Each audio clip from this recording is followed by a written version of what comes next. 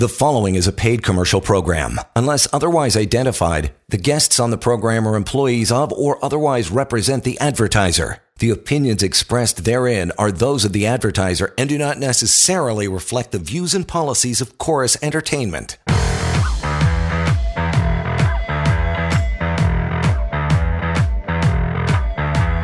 Yes, it is, and welcome to Scholes and Lior Samfiru. Courtesy Samfiru Jim Market LLP. You want to reach out to Lior, do so. Make that phone call on your own time with your own questions. That's how it works. 1-855-821-5900. If email is more your speed, help@employmentlawyer.ca. And for any other concerns, the website pocketemploymentlawyer.ca as well. A whole bunch of questions you've had recently, Lior, from your clients, all about termination and severance, and that whole topic we'll get to here in just a bit, possibly some emails. First, the case of the day. What's happening on your desk, pal? Hey, John. Great to be here, of course, to answer questions. I've been answering a lot of questions today. Every Wednesday, I also do a live stream in the afternoon that airs on YouTube and Facebook and LinkedIn, and opportunity for people to ask me questions. You can always feel free to join me on those. Make sure that tomorrow is a better day than today may have been. If today something happened in the workplace and you want to know how to deal with it tomorrow when you go back, just call, ask the question. I'll tell you what to do, what to say, what not to say. If you're being mistreated by your boss, bullied or harassed, or maybe you're seeing the end of your employment coming up, there's a sign that they're going to let you go, that there's some changes happening, what to do, should you prepare for it, how to prepare for it. Well, you get the idea. You can ask all those questions. If it has anything to do with your job, I'll answer it and I'll tell you what you need to know. And of course, to continue the conversation beyond the 30 minutes of this show, easy to do that as well. We'll give you that contact information so you can reach out to me in the office if you want. But case of the day, where I'd like to start. I spoke with a lady today, and she had been working from home, working remotely for the duration of the pandemic. So she started working from home remotely 3 years ago and expected to continue working. Well, she just was told by her employer that she needs to come into work 3 days a week, starting very soon. Well, the problem with that, other than the fact that she doesn't really want to, but the problem was much more than significant, is she now has young kids, and there's no other arrangements she has for them. The kids are often home with her, and when they do have daycare, sometimes she's able to drive them and pick them up. She was able to build her life around that because she was working from home. And she needed time. She needed time to find daycare, to go on a waiting list for daycare, to arrange for care after school so she can go in the office 3 times a week. And anyone that has kids will tell you that you can't do that overnight. That takes time, especially in a big city like Toronto. So she told her employer, I can't do this right now. I'm going to need to figure this out, but it may take me a few months. Employer said, that's the you problem. That's not a us problem. So we expect you in very, very soon. She called me. Well, the reality is, no, it's not her problem. It's an employer problem. And the reason for that, an employer has to find a way to accommodate childcare obligations. We call this accommodation based on family status. It's under our Human Rights Code. It's a requirement. Now, the first kind of order of business is for her to try to make arrangements. But if she tried, then the only way she can provide care for her kids is by accommodation through her employer. They have to accommodate. In this case, that means that they have to give her sufficient time. They have to give her a few months to get her affairs in order to find other arrangements for her kids before they can have her come back to the office. They can't happen in a few days. So it's illegal. So I'm going to get involved. I'm going to send her employer a letter saying, you can't do this. You have obligations. They'll back off as soon as they hear from me. But I wanted to remind our listeners here that if you do have certain childcare obligations and you need some help, you need support, you need accommodation from your employer to meet those obligations, your employer has to provide those to you. It's not an option. It's not in their discretion. They have to do it. If they won't do it, if they're not being cooperative, give me a call. Let's get to our first call of the evening. Mike, thanks for hanging on for a moment, pal. How are you? Hey, I have a question. Mm-hmm. You might be getting inundated in the next little while. I work for an independent contractor who's under contract to FedEx Ground. I do courier work, pickup and deliveries. FedEx Ground is not employ anyone outside of the office environment. All the work, delivery work, is done by independent contractors and their employees. FedEx Ground just announced yesterday to their independent contractors that a year from now they will no longer be doing business with the independent contractors and using this business model, and that they will be all of the drivers would be hired by FedEx as employees. I was wondering, on the exit from the independent contractor and the transition to FedEx, even if it's a very smooth and immediate transition, does the independent contractor owe the employees severance pay? So are you employed by that independent contractor, or are you considered an independent contractor yourself right now? No, I am employed by the independent contractor. He is under contract to FedEx Ground. I got it. Okay. So, and you've received notice at some point that your employment with this independent contractor is going to come to an end. Is that right? It's been announced, yes, and it's saying that this the event horizon for this is 1 year from now.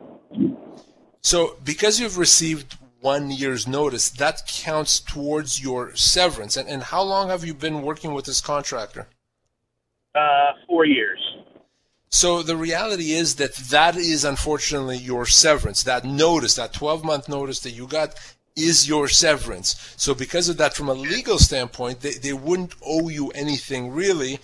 Now, if they said, okay, tomorrow you're no longer working for us, then yes, of course they'd have to pay severance. But because you had that 12 months notice, that counts. Now, if you had been there for 20 years, you'd still be owed an additional severance over and above that 12 months notice. But for you specifically, because you've been there for 4 years, there would be no additional severance owed to you in this situation. All right. And does it have to be in writing, or is verbal good enough? Go ahead. Sorry, go ahead. No, it does need to be in writing. It does need to be in writing.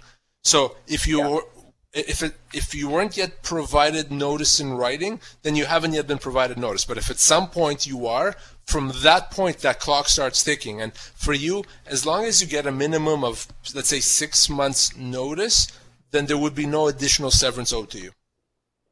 Okay.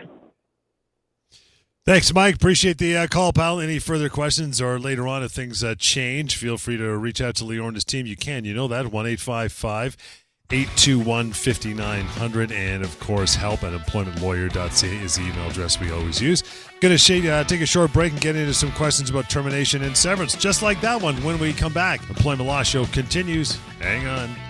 You're listening to a paid commercial program. Unless otherwise identified, guests on the program are employees of or otherwise represent the advertiser. The opinions expressed therein are those of the advertiser and do not necessarily reflect the views and policies of Chorus Entertainment.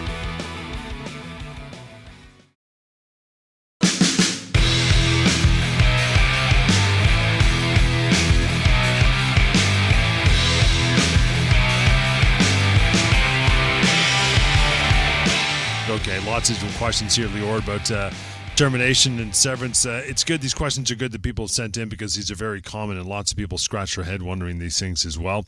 First one, how about this? Kind of a bit of a trick question. How long can my employer keep me on a layoff? You're right. It is a trick question because the answer actually is 0. They can't. There is no period of time that your employer just automatically has a right to put you on a temporary layoff. Whether it's a week, a month, 6 months, no, there's no time limit. Of course, we're talking here about non-union employees, of course, as we always are. But with the non-union employees, your employer doesn't have a right to put you on a layoff. By putting you on a layoff, they're breaching the terms of employment, and you can treat that as a termination and get severance. So you don't have to accept a temporary layoff, not for a week or not for any period of time. So when someone is put on a temporary layoff, they do often ask me, I get this question essentially every day, certainly every week. Well, when is enough, Lior? How long can they keep me on this temporary layoff? They cannot at all. It's your decision. If you decide I'm going to see for a few days or a week or two and see what happens, that's your decision. Fine, you could do that. Or you can choose to treat that as a termination.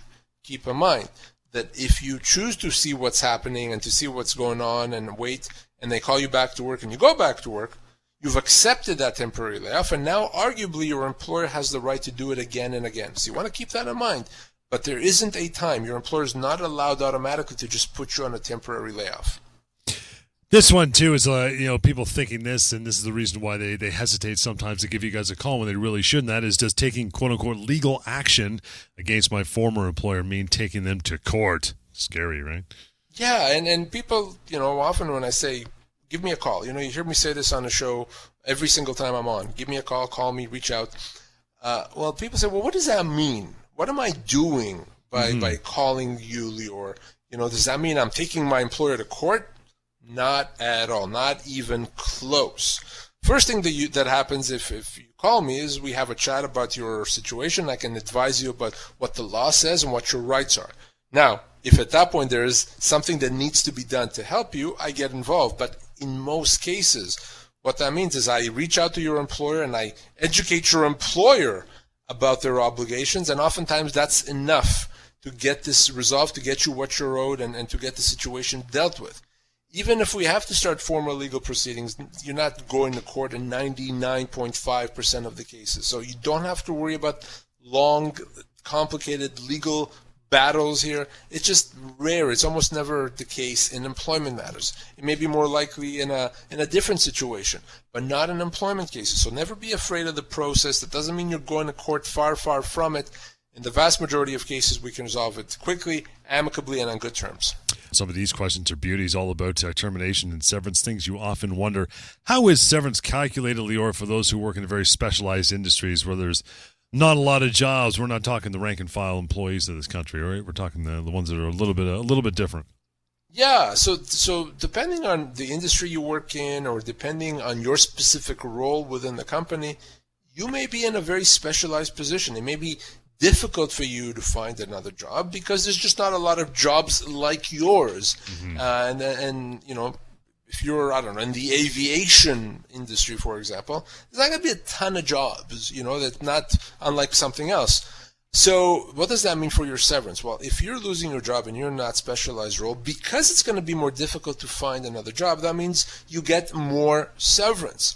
So if you're in a type of industry or a job where it's going to be very easy to replace it, you're going to get less severance than someone that's going to have a hard time finding a job. So it becomes that much more important to get that legal advice because the law understands that. The law accounts for that. It could be the difference between getting, 12-month severance with a normal quote-unquote job or getting 20-month severance if you have a position that's going to be difficult to replace. That's why important to get legal advice. It's not a linear equation. There's many factors that can impact just how much severance you get. By the way, guys, pocketemploymentlawyer.ca severance calculator tucked in there nicely. You can use that at your leisure anytime. It's absolutely free. So if someone has a contract and it prevents them from competing with their employer for 12 months, we'll talk more about how that's changed recently, but does that mean that they should get at least 12 months severance to cover off that clause in the contract? Then I get this question often. So I have a 12-month non-compete. Company's letting me go. Does that mean that they have to pay me 12-month severance because I can't work for a competitor? Well, no, not necessarily. Now, the fact that you have a non-compete and that may make it more difficult to find another job is a factor, absolutely, that can increase your severance, but it's not automatic that you get the amount of severance to correspond with your non-compete. Your severance could be less than that. It could be a lot more than that, but it's not automatic. But again, it is a factor. So the harder it is to find a job, the more severance you get. So if you have a non-compete, it's harder to find another job, right? If you're bound by a non-compete, that means you can't look for a job for a period of time in a specific field or in a specific area. That means it's harder to find another job. Therefore, John, more severance. Can you just ignore it? It's never advised, right? So right now, certainly in Ontario, there's legislation that came in last year that makes non-competes unenforceable for many people. So for those individuals, if there's legislation like that, yeah, you potentially can ignore it. But here's the problem, okay? So you sign the non-compete. You don't care about the non-compete because the law says it's not enforceable anyway. Fair enough. What if that law comes off the book next year? What happens then? Let's say we have a new government that gets reelected and then they decide to get rid of that. Well, what happens to your non-compete? Well, then potentially it could be enforceable. So this is an important message here, and that is we should never just sign something thinking that it's not enforceable. There's things that are absolutely not enforceable, but to sign them on that basis is just too dangerous. So my best advice is that if you're not prepared to live with something, that you need to negotiate it. And happy to help you if you're ever in that situation. Let's talk a little bit about the old company car. That'd be nice. What happens to that when you were let go? Is it goodbye car, or how do they compensate you for that? So yeah, many people have a company car that they use, and they treat it essentially as their car, but the company owns it. So you just lost your job. So what happens to that car? Well, here's what happens. The company is allowed to require you to bring the car back immediately. They own it. But if they do that, they have to provide additional compensation that's equivalent to the value of that car. So what I mean by that is this. Let's say you're owed 10 months severance. So the company can let you keep the car for 10 months. That's fine. Or if they don't want to do that, they want the car back, they have to pay you an additional amount of money equivalent to you leasing a car like that for 10 months. So if to lease a car like that, I don't know, is $800 a month as an example, well then $800 a month needs to be added to your 10-month severance. So the value of the car or the company car, or even if there's a car allowance, that all has to be accounted for as part of your severance. Remember, severance is not just your salary. Severance is not just your benefits.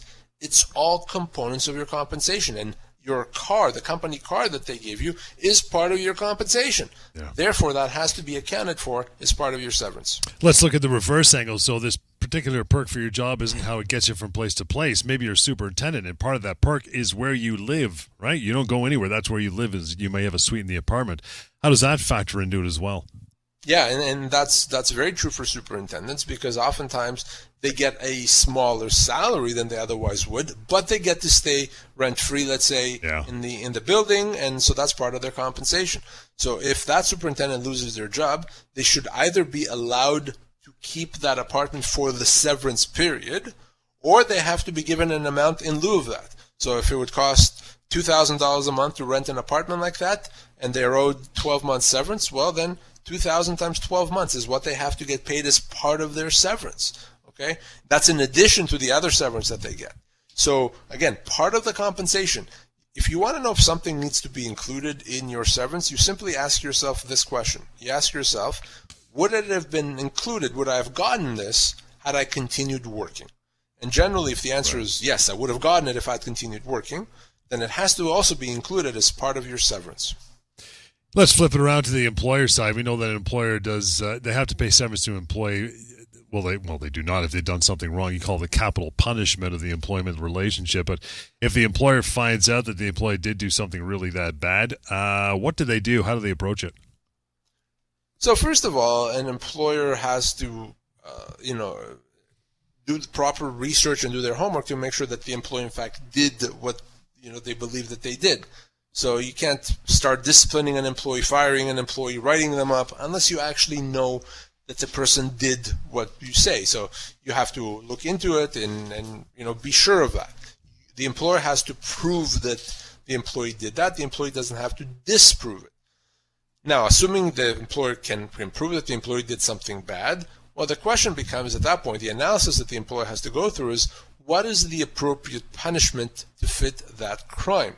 What you can't do is jump straight to capital punishment.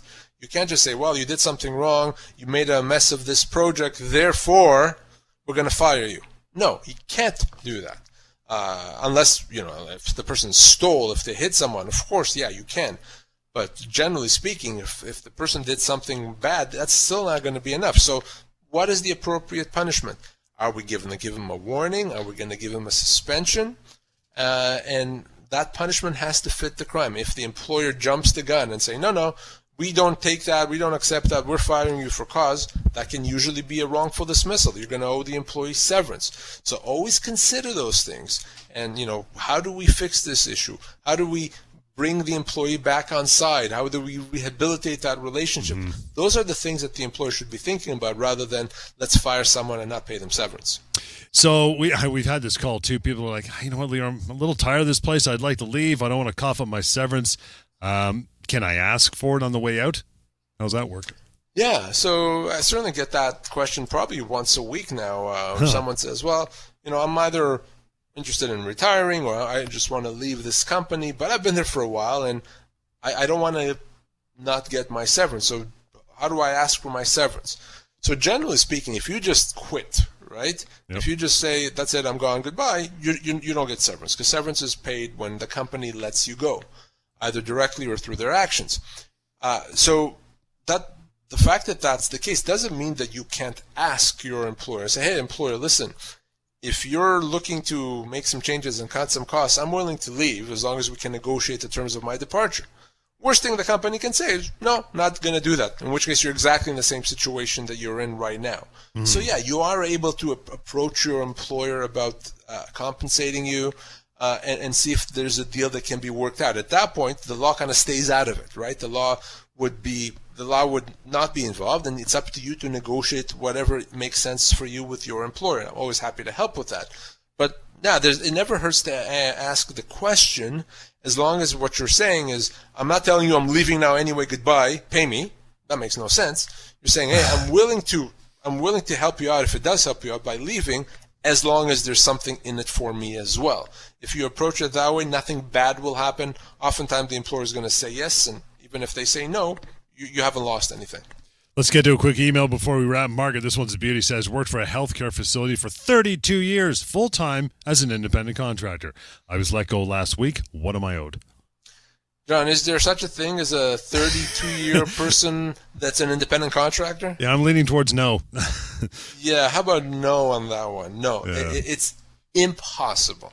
It really is, to be working for that lengthy period of time and still be considered in the eyes of the law an independent contractor. Of course not. He is an employee. That means he has the rights of an employee, including the right to get severance, which for him would be 24 months' pay. If you have a regular job, you are an employee. If you go to work for a company, you do your work, you come home, you go back the next day to work again, you are an employee. It doesn't matter what the company calls you, doesn't matter what you sign, doesn't matter how you pay your taxes, doesn't matter if they pay your HST, does not matter. What matters is how you actually operate in the real world. If you look like an employee and act like an employee, you're an employee. And after 32 years, it would be impossible for him to be more of an employee than he is. So yes, severance is absolutely owed there. To reach Lior, 1-855-821-5900, help@employmentlawyer.ca, and use that website. It was built just for you. It's free. It's anonymous. It's handy, called pocketemploymentlawyer.ca. And we'll catch you next time on the Employment Law Show.